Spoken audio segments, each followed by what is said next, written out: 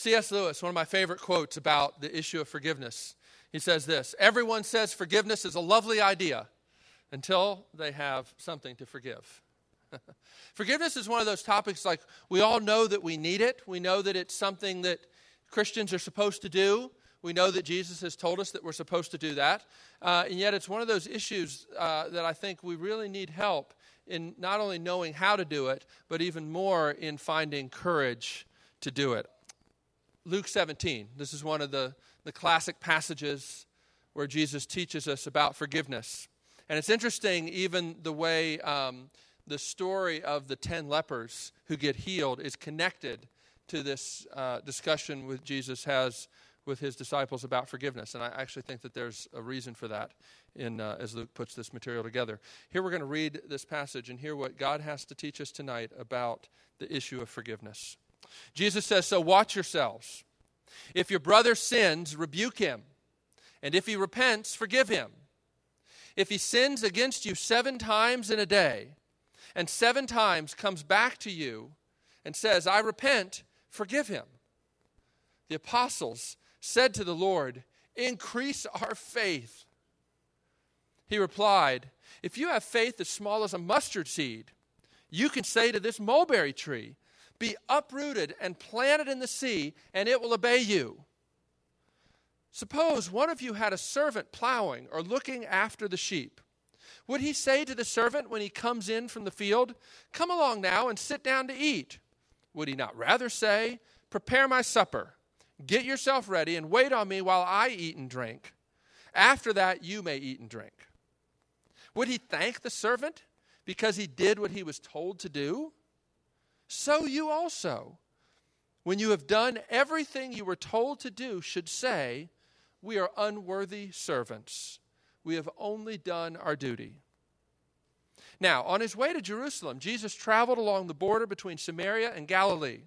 And as he was going into a village, 10 men who had leprosy met him. They stood at a distance and called out in a loud voice, "Jesus, Master, have pity on us."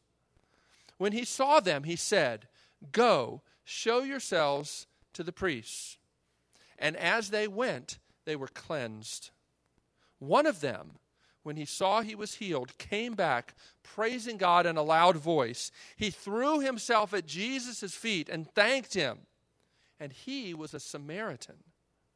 Jesus asked, "Were not all 10 cleansed? Where are the other 9? Was no one found to return and give praise to God except this foreigner?" Then he said to him, "Rise and go. Your faith has made you well." Now, there's another little saying of Jesus's about forgiveness that we should look at as well, and it's the next passage that I put there from Mark chapter 11, verse 25. Jesus is talking about when you go into the temple or to church to pray. He says, when you stand praying, if you hold anything against anyone, forgive him, so that your Father in heaven may forgive you your sins. Sometimes Jesus is just so direct and so pointed, and he wish that he wasn't so clear. I mean, there's really no way to get around what he's saying here in verse 3 and verse 4. And yet we often think that what Jesus is saying is just not practical. And so we either try to pretend that we've never heard this before, or we try to pretend that surely he must mean something. Surely he couldn't mean that we're supposed to let people just walk over us like a doormat. I mean, somebody comes and sins against us 7 times in a day, and we're supposed to continue to forgive them? What in the world is this talking about? Tonight, the way we're going to get at this topic of forgiveness is to look at it 3 ways. First, we're going to look at what does Jesus teach us that forgiveness actually is. What is forgiveness? And then we're going to look at the way the disciples respond when they finally get what he's actually saying. What is their response, and what can we learn from that? And then finally, where can we find the power to forgive, as Jesus tells us to here? Let's pray before we dig into this. Lord Jesus, we do thank you for your word, even though at times we wish that it wasn't so clear. And we wish that it didn't just tell us so clearly to do things that we find absolutely impossible to do. We pray that tonight that you would help us, that you would forgive us for the way we ignore your word, that you would help us to understand that what you lay out here for us is not slavery, it's not drudgery, but it's actually what we were made for. And it's what the glory of your kingdom is about, to be forgiven and extend your forgiveness, this countercultural power that is literally destined to change the world. We thank you for bringing us into this, not by our own merit, but by grace alone, and we pray that you would give us grace even now to be able to grasp how wide and long and deep your love is, that we might, out of those riches, forgive those we're in relationship with. We pray this in Jesus' name. Amen.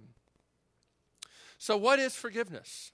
I think the first thing that we need to notice here in verse 3 is Jesus brings up this topic of forgiveness in the context of talking about rebuking somebody.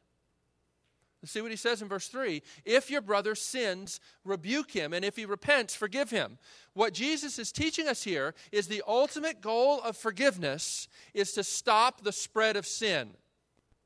Jesus is not just wanting to build a community of people who are doormats, who just let people walk all over them and pretend that they've never been hurt. I think Christians really need to understand this and really don't seem to get this. I've been a pastor now for 14 years, and I will tell you that I think one of the issues that Christians really misunderstand is this issue of forgiveness in this way. They tend to think that forgiveness means pretending that I haven't been sinned against. I meet so many people who've grown up in church who, when they think about forgiveness, all they think about is how they need to be forgiven, but they don't really think about how they've been sinned against. In other words, Christians, especially if they've grown up in more legalistic or fundamentalist churches, tend to understand or believe that they're sinners, but they tend to have a hard time believing that they've been sinned against. And the reason that that's important is that Jesus here has this goal. Forgiveness is about the goal of stopping the spread of sin. As C.S. Lewis talks about in The Lion, the Witch, and the Wardrobe, that when Aslan, is resurrected and the table cracks, the stone table on which he had been sacrificed, Lewis says that now death has begun to work backwards. That's what the kingdom of God is about. Death is working backwards now. Something revolutionary happened 2,000 years ago in time, space, history. It really happened. If you'd been there, you would have been able to see it. You would have been able to take a picture. It really happened, and it changed everything. And now death is working backwards. And probably the currency that is bringing about this kingdom is forgiveness. But forgiveness is not just Christians trying to pretend that everything's fine. What people used to call Pollyannaism. You guys are probably too young to remember this Pollyanna show where she was this girl on TV who used to just go around and try to pretend that everything was fine. Christians often fall into that and think that what it means to be a Christian is to pretend that, well, if God's in charge and he's on the throne, then I should just pretend that everything must be fine. But Jesus says here is that sin needs to be rebuked. So that's an important point. True forgiveness, the biblical understanding of forgiveness, is not just about getting things off your chest so that you feel better. It's not just about pretending that there's not been an offense so that you can get along and not have conflict. Neither one of those are worthy goals for Christians. Jesus says here that the goal is to stop the spread of sin and to keep it from multiplying and festering. Jesus links forgiving and rebuking here. And again, you have to ask the question, what is your goal? When you think about the issue of forgiveness and you think about, God is calling me to forgive this person, or God is calling me to confess my sin to somebody and beg their forgiveness, what is your goal in doing that? Because honestly, our temperaments and our personalities tend to push us to one of two ungodly goals. The first is the kind of person, and this is really me by temperament, the kind of person who loves to rebuke sin, but not for the purpose of bringing people to repentance, not in a way that people would be softened and drawn back to God and His grace, but in the way that just sort of stops the discomfort in my life. If you're like me in this, you're what we might call a peace breaker. Jesus said, blessed are the peacemakers. But a lot of people are peace breakers. In other words, their goal in rebuking is just to get things off their chest and to punish somebody who's hurt them. And they love what Jesus says here, if your brother sins, rebuke him. And if he repents, forgive him. Rebuke him. Good. Jesus told me I can go rebuke him. And I love to rebuke people because I'm really mad at everybody. And everybody's treated me poorly. And therefore, I love this. I'm going to be somebody who's a peace breaker. But on the other hand, or probably most of y'all, because y'all are nicer than me, is what we might call a peace faker. And if you grew up in the South, this is probably who you are. Peace fakers are people who, again, don't have the godly goal of wanting sin to be stopped and the spread of sin to be stopped. Their goal is merely to have a lack of conflict in relationships. And this is, sort of a substitute for what God is calling us to be about with extending real forgiveness. The peace faker is somebody who wants to quote-unquote forgive, but what they really mean is they want to just be able to forget that the offense ever happened without rebuking, without calling attention or having to say, this was really wrong, what happened. That they think that what I need to do whenever there's an issue that's happened or sin that's happened, what my goal is and what God's calling me to be about is to just try to pretend that it didn't happen and rise above it. But that's not what Jesus is after either. Jesus wants sin to be named, dealt with, and the spread of it to stop. If your goal in forgiveness is not to stop evil, but it's just to tell the person off or to merely end the conflict and end the tension, then your goal is not what Jesus is calling us to be about. So that's the first point about what forgiveness is. Forgiveness always, it's true forgiveness, and it's not just peace breaking or peace faking. It has the goal of wanting to stop the spread of sin. The second point is to understand what forgiveness is that forgiveness is an action. Actually, there's a typo here. I said not just a feeling. I think I would rather make that a little stronger and say that forgiveness is an action. It's not a feeling. And it's not based on the other person's sincerity, and I'll get that in a minute. Listen, how do we know that forgiveness isn't a feeling? Well, look at verse 4. If your brother sins against you 7 times in a day, and 7 times comes back to you and says, I repent, forgive him. I don't think that Jesus expects that 7 times in a day you could feel warm and fuzzy towards this person who continually sins against you. Jesus is not saying that forgiveness is feeling warm fuzzies and pretending and feeling like everything's fine. It's not a feeling. What Jesus is saying is you need to grant forgiveness to this person over and over and over again. He's not saying that you need to be able to feel like you love this person and have warm fuzzies towards them. Forgiveness is granted before it's felt. And that is absolutely vital if you would understand what the Bible says about forgiveness. How could you get rid of your anger 7 times in one day? But forgiveness is also not based on performance, true forgiveness, or the other person's sincerity. Because, listen, if he sins against you 7 times in a day, if she sins against you 7 times in a day, do you really think they're very sincere? Jesus does not say, if they sin against you 7 times, well, they're obviously not sincere, and so you've reached a limit, right? And there's one point, right, where Peter asks him, okay, well, what if I forgive somebody 7 times in a day? He says to Jesus, is that good enough? And Jesus says, no, you need to forgive this person if he sins against you 7 times 70. In other words, 7 is not the limit. In other words, okay, I have to do it 7 times, but if somebody sins against me 8, okay, well then that's, Jesus is reasonable and he understands that I can only forgive so much. No, the point here is you should continually grant forgiveness. But again, it's not just a feeling, and it's not just pretending that everything is fine.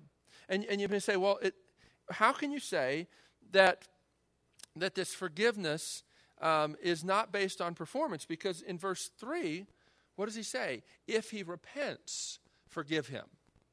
So Kevin, how does that make sense? How does verse 3 and verse 4 fit together? Because it seems that verse 4, the repentance that this guy is doing 7 times in a day cannot be real and cannot be sincere. And so if Jesus in verse 3 is saying, if he repents, forgive him. And then verse 4 says, well, if he repents 7 times in one day, forgive him. Do you see the tension there? So do you have to judge whether the person's really sincere, like verse 3 says, or do you have to forgive them whether they seem sincere or not, or even if they can't possibly be sincere? How do we resolve this? And that's why I put the passage from Mark 11 in here. Because look at what Mark 11 says. Jesus is talking about when you're in church, and he's talking about the person that is there, not in your presence necessarily. But when you stand praying, if you hold anything against anyone, forgive him so that your Father in heaven may forgive your sins. Now, putting these together, here's I think what Jesus is teaching. If you put both these ideas together, there is a difference between forgiving somebody and reconciliation. There's a difference between forgiveness and restoration of the relationship. What Jesus is teaching here in verse 4 and what he's teaching in Mark 11 is the heart attitude that has to come before restoration of a relationship and before forgiveness can be granted.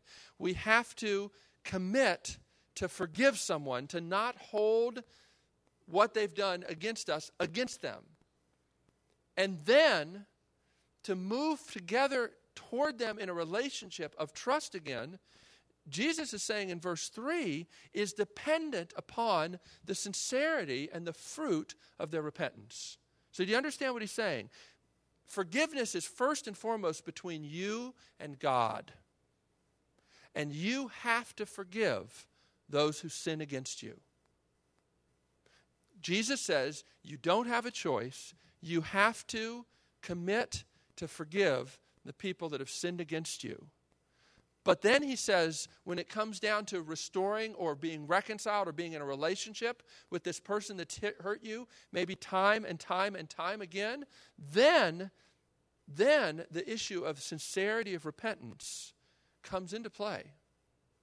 Forgiveness can be granted even where relational trust is not yet appropriate to extend. And this is very important because a lot of Christians, again, if you think that forgiveness means just pretending that everything is fine, well, then you may find yourself feeling like, okay, this person has abused me, they've taken advantage of me physically, sexually, emotionally. And yet, what Jesus is telling me is I just need to forgive them and I need to extend the same kind of trust that I always have. No, he does not say that. He says, yes, you need to forgive them. Yes, you need to not hold it against them. But the restoration of the relationship is dependent upon the sincerity of their repentance. And as the Bible teaches, repentance is known by its fruits.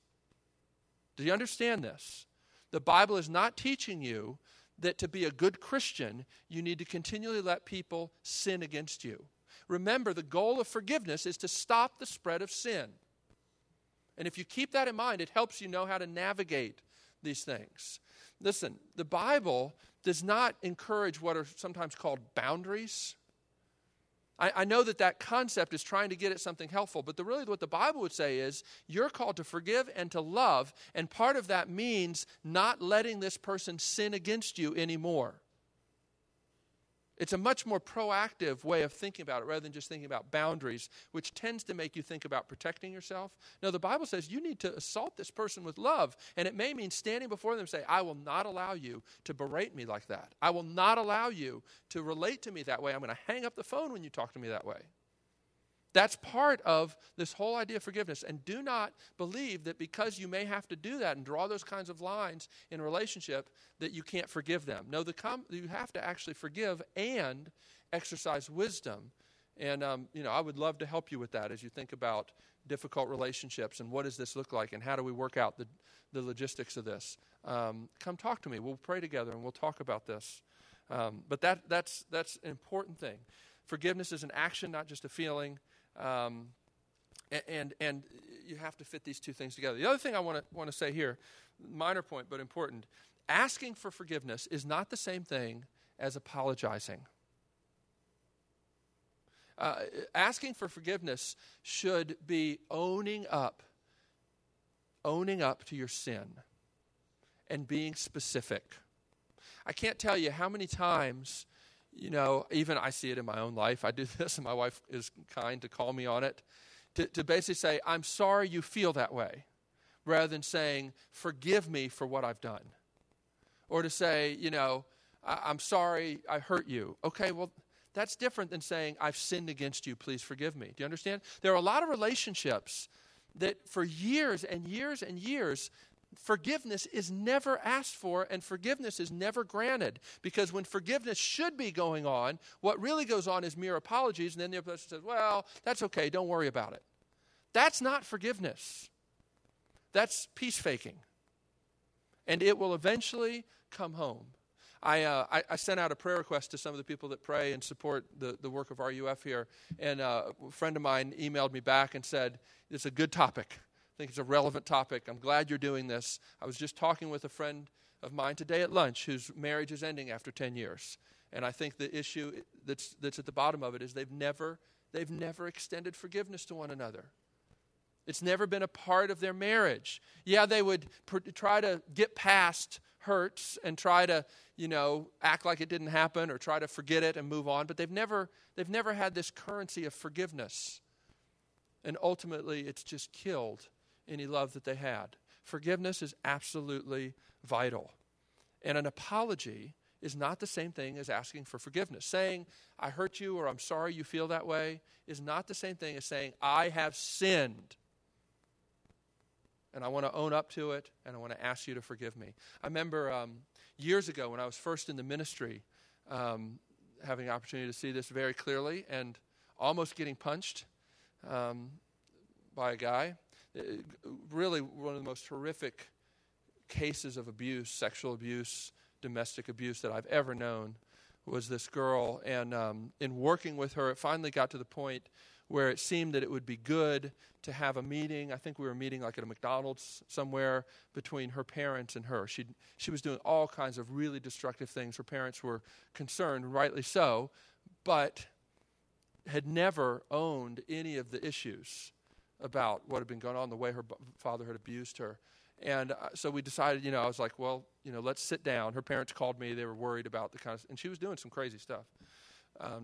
Very destructive things. But we sat down, and I remember, the girl finally said to her dad, named some of the ways that he had harmed her. And I remember him looking at her and saying, well, I'm really sorry that you felt that way. And I said, excuse me, that's not a confession.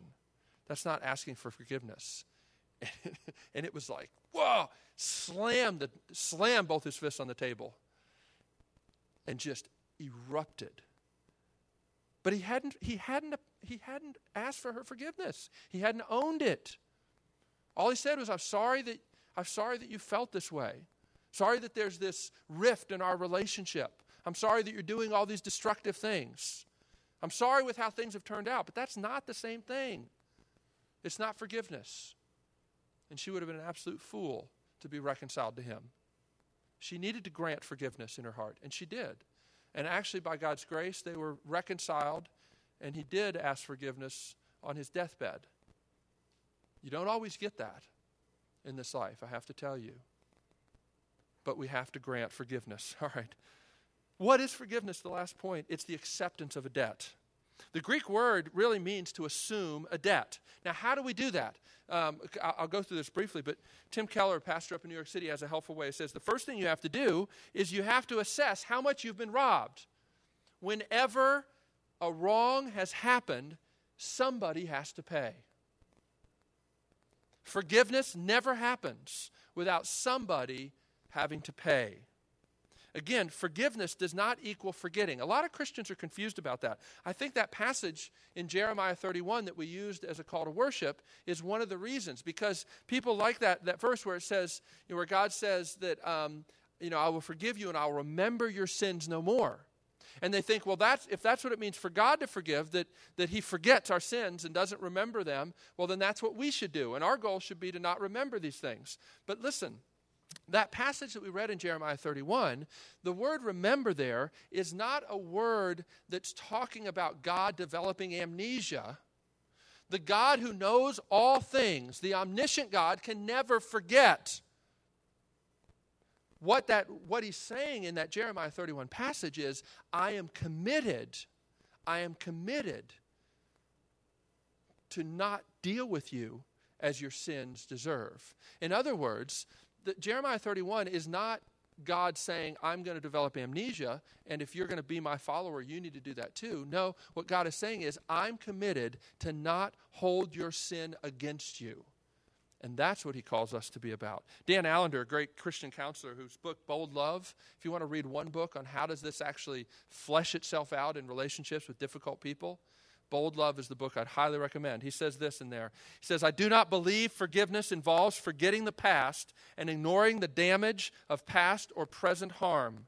To do so, even if it were possible, would be tantamount to erasing one's personal history and the work of God in the midst of our journey. The only way for the forgive and forget mentality to be practiced is through radical denial, deception, or pretense. And I think he's absolutely right. So the first thing we have to do to forgive is we have to assess, I've been robbed. You have to admit it. You have to own it. You have to put a name on it, right? And not pretend, oh, it was nothing. Living in that kind of denial cuts off the power of forgiveness that God wants to see come to our relationships. But then we have to pay the debt. First, you have to assess how you've been robbed. You have to own it. You can't pretend. And then you need to assume the debt, pay the debt, rather than requiring payment from the person who wronged us. What does that mean? Listen, there are all kinds of ways that we try to get payment. We harbor grudges. We make sure that people know that we're not happy with them, right? We try to shame them sometimes by being overly merciful so that they'll feel really bad about how they've treated us. Maybe sometimes we slander them to others. Christians love to do this. I need you to pray for me. So-and-so has really hurt me, and they really did all these bad things to me, and I'm really having trouble trusting them and forgiving them. We do this. We slander people and call it prayer requests, right?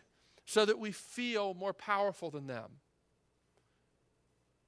Forgiveness means refusing to make them pay. Whew. How do you do that? How do you do that? It means to be cordial and warm to them, even though they don't deserve it. It means to not let them continue to sin against them because you want their good, even if it means your own discomfort.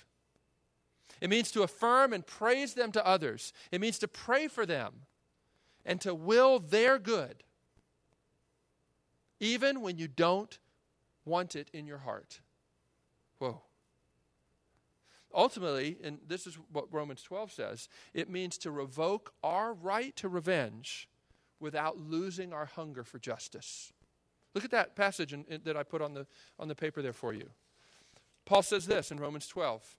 Do not repay anyone evil for evil. Be careful to do what is right in the eyes of everybody. If it is possible, as far as it depends on you, and I love that because it may not be possible, but if it is possible, live at peace with everyone. Do not take revenge, my friends, but leave room for God's wrath. For it is written, it is mine to avenge, I will repay, says the Lord. On the contrary, if your enemy is hungry, feed him. If he's thirsty, give him something to drink. In doing this, you will heap burning coals on his head. Do not be overcome by evil, but overcome evil with good. Whew. What Paul is saying here is you do not need to lose your hunger for justice, but you need to understand and believe that there is coming a day when all accounts will be set right. And forgiveness means trusting God to set things right. It means revoking your right to be the judge. Because there is a judge, and you're not him. Are you willing to trust that God will make it right? A lot of people, you see, don't like the idea of God's judgment. We live in a world where people are very uncomfortable with the idea that God is a judge. But let me tell you, I don't know how you can live in this world if you don't have belief that God will make all things right one day. Do not lose the doctrine of judgment, that God is a judge. What you give up in sort of creating a God who seems more likable, what you give up you can't afford to give up, which is the belief and the knowledge that things will be set right, that there will be no sin left unpunished. Every sin ever created, every sin ever committed, will be punished either on the head of the person who committed it or on the person of Jesus. There will be no loose ends. Of that you can be sure. Okay, so that's what forgiveness is. How do we respond to that? Hopefully the way the disciples respond. I think their response is perfect. Look at what they say. When Jesus explains what forgiveness is, they say, Lord, increase our faith. Right? Increase our faith. And I think we have to say the same thing. Lord, how can we possibly do this? How can we possibly do this? And here's the thing I want you to understand. Faith does increase, and it should increase. How does faith increase? It increases by feeding on the character and promises of God. And that's what Jesus leads them into in these next little sections. Jesus says, look, if you have faith, you have power to do the impossible. In Jesus' day, it was believed that a mulberry tree could not be uprooted for 600 years. And so Jesus says, if you have faith at all, you can say to this mulberry tree, this thing, you can say the absolute impossible. Here's the point. Forgiveness being granted is always testimony to the miraculous power of God and the kingdom of God breaking in. You do not have, and I do not have, the ability to do what Jesus says here. If forgiveness happens in our relationship, it's because God has broken in with supernatural power. And how does he do that? How does he increase our faith? Well, the first thing he does is he teaches us about humility. Look see where Jesus goes. He tells this little parable.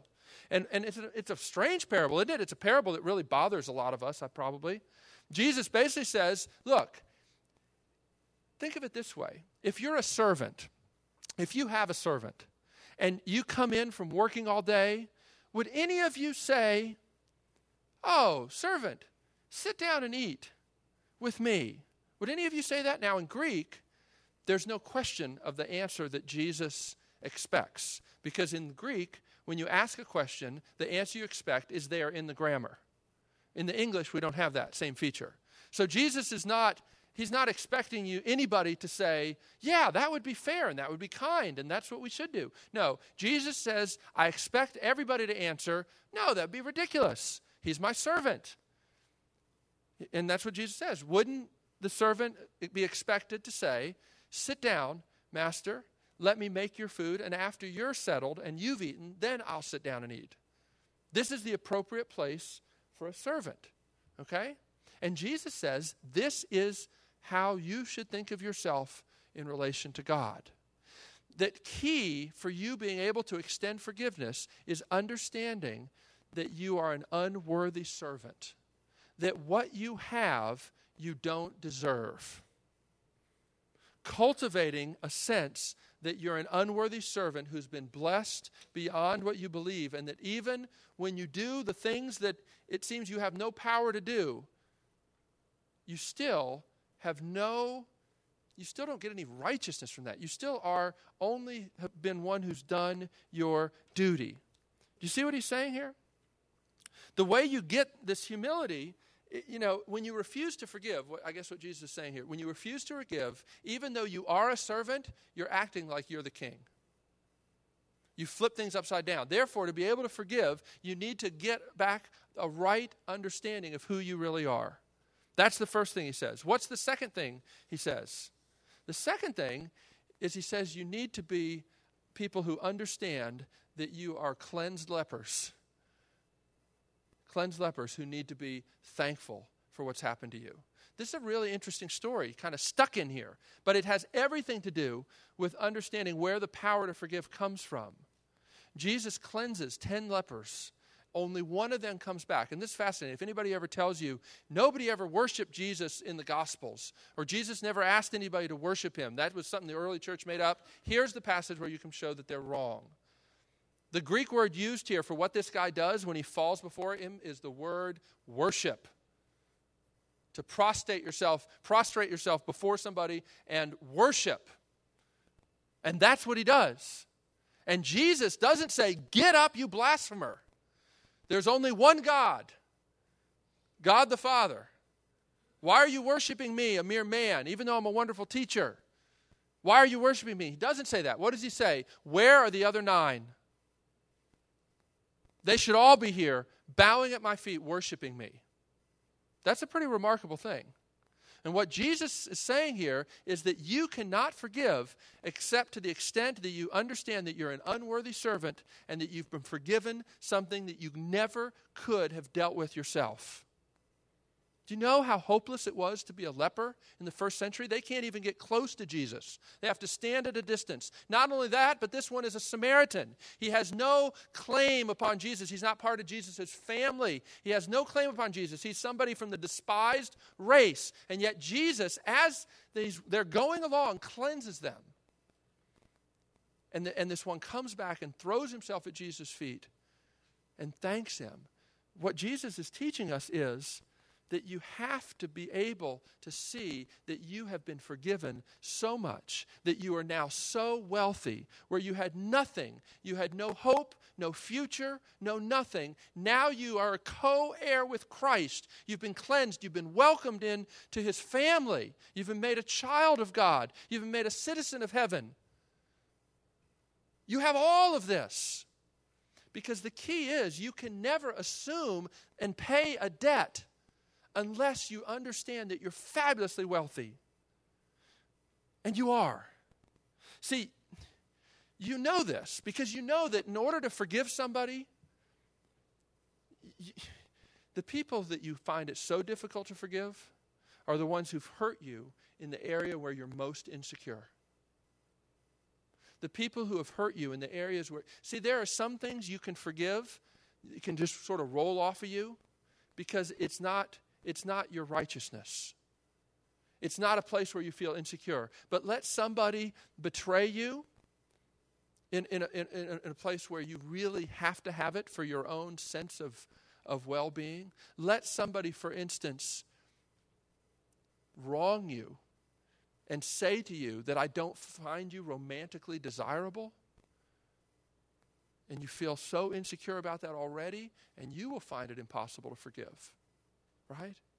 In other words, unless you find that you have riches to spare in a particular area, you will not be able to forgive somebody who's sinned against you in that area. You may be able to forgive them in other areas, but you will not be able to forgive them with those core issues.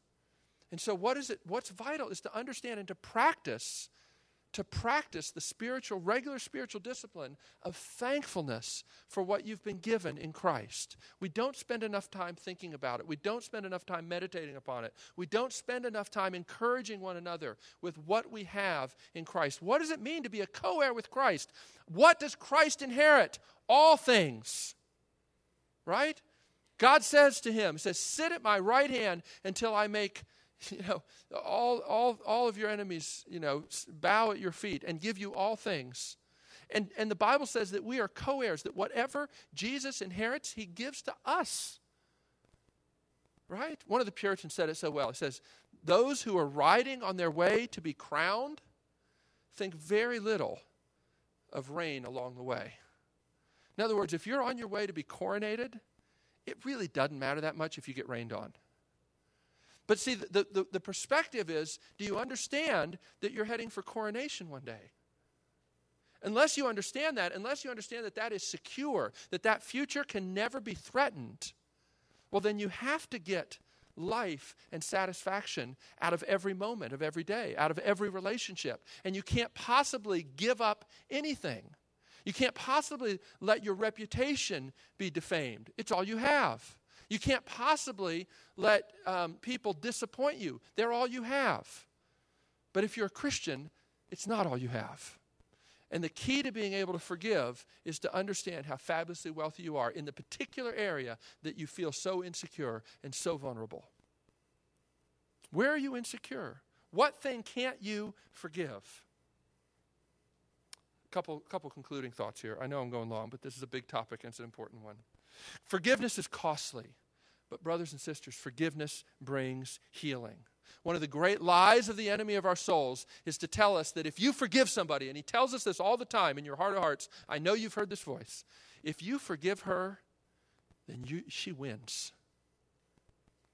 Brothers and sisters, that's a lie from the pit of hell. When you forgive somebody, Jesus wins.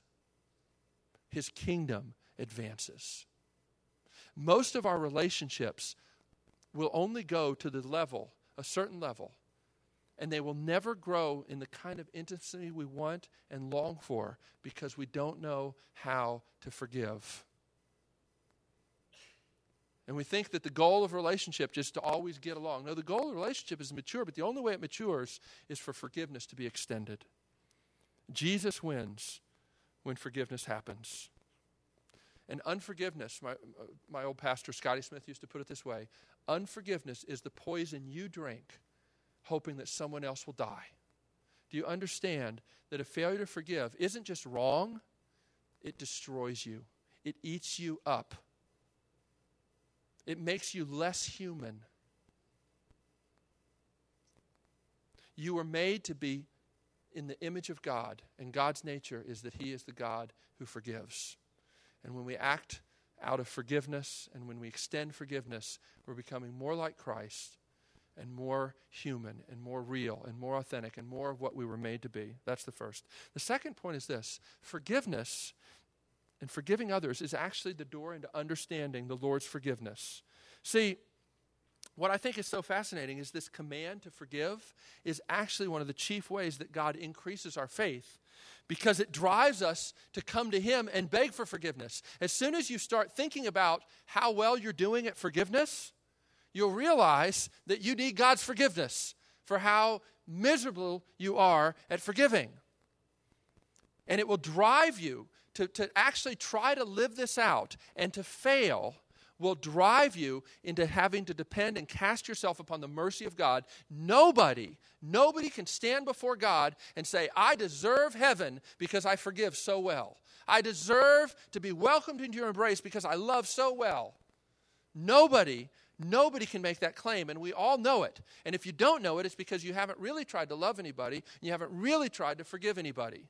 Try to forgive somebody who sinned against you 7 times in a day, over and over and over again. And when you find that you can't do it, throw yourself upon the mercy of God and gasp in wonder at what kind of God forgives like this. People like me who can't extend forgiveness. Cast yourself upon the mercy. Gaze into the eyes of the one who forgives you again and again and again and again, even though you still don't forgive very well.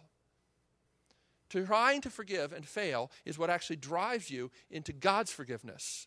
And that's what increases your faith, is to see that the cross and the forgiveness of God is so much bigger than you thought. You might have thought it just sort of got you back into square one so that you could have a relationship with God. But the longer you live as a Christian, the more you have to realize this, that God's forgiveness of me is an ongoing forgiveness.